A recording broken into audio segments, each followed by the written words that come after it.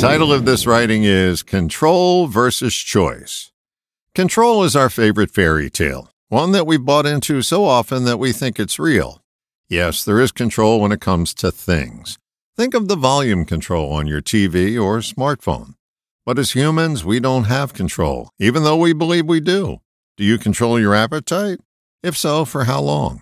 It's a temporary thing we attempt to do.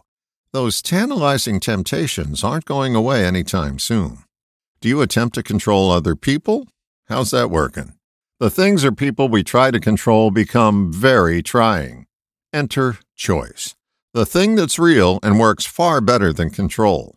It may come as a surprise to you that people don't break habits. They may outgrow them, but they're always present in the background. So if one decides to come off a vacation and show its face, you won't be able to control it, but you'll be able to make a choice as to whether to engage it. Life is a series of choices. We make them countless times each day. So when we run into a challenge, the surer bet is to make a choice as to whether to automatically comply with the old way of handling it, controlling it, that has never worked, or choose a new response. The minute you attempt to exercise control, you've given up your power of choice.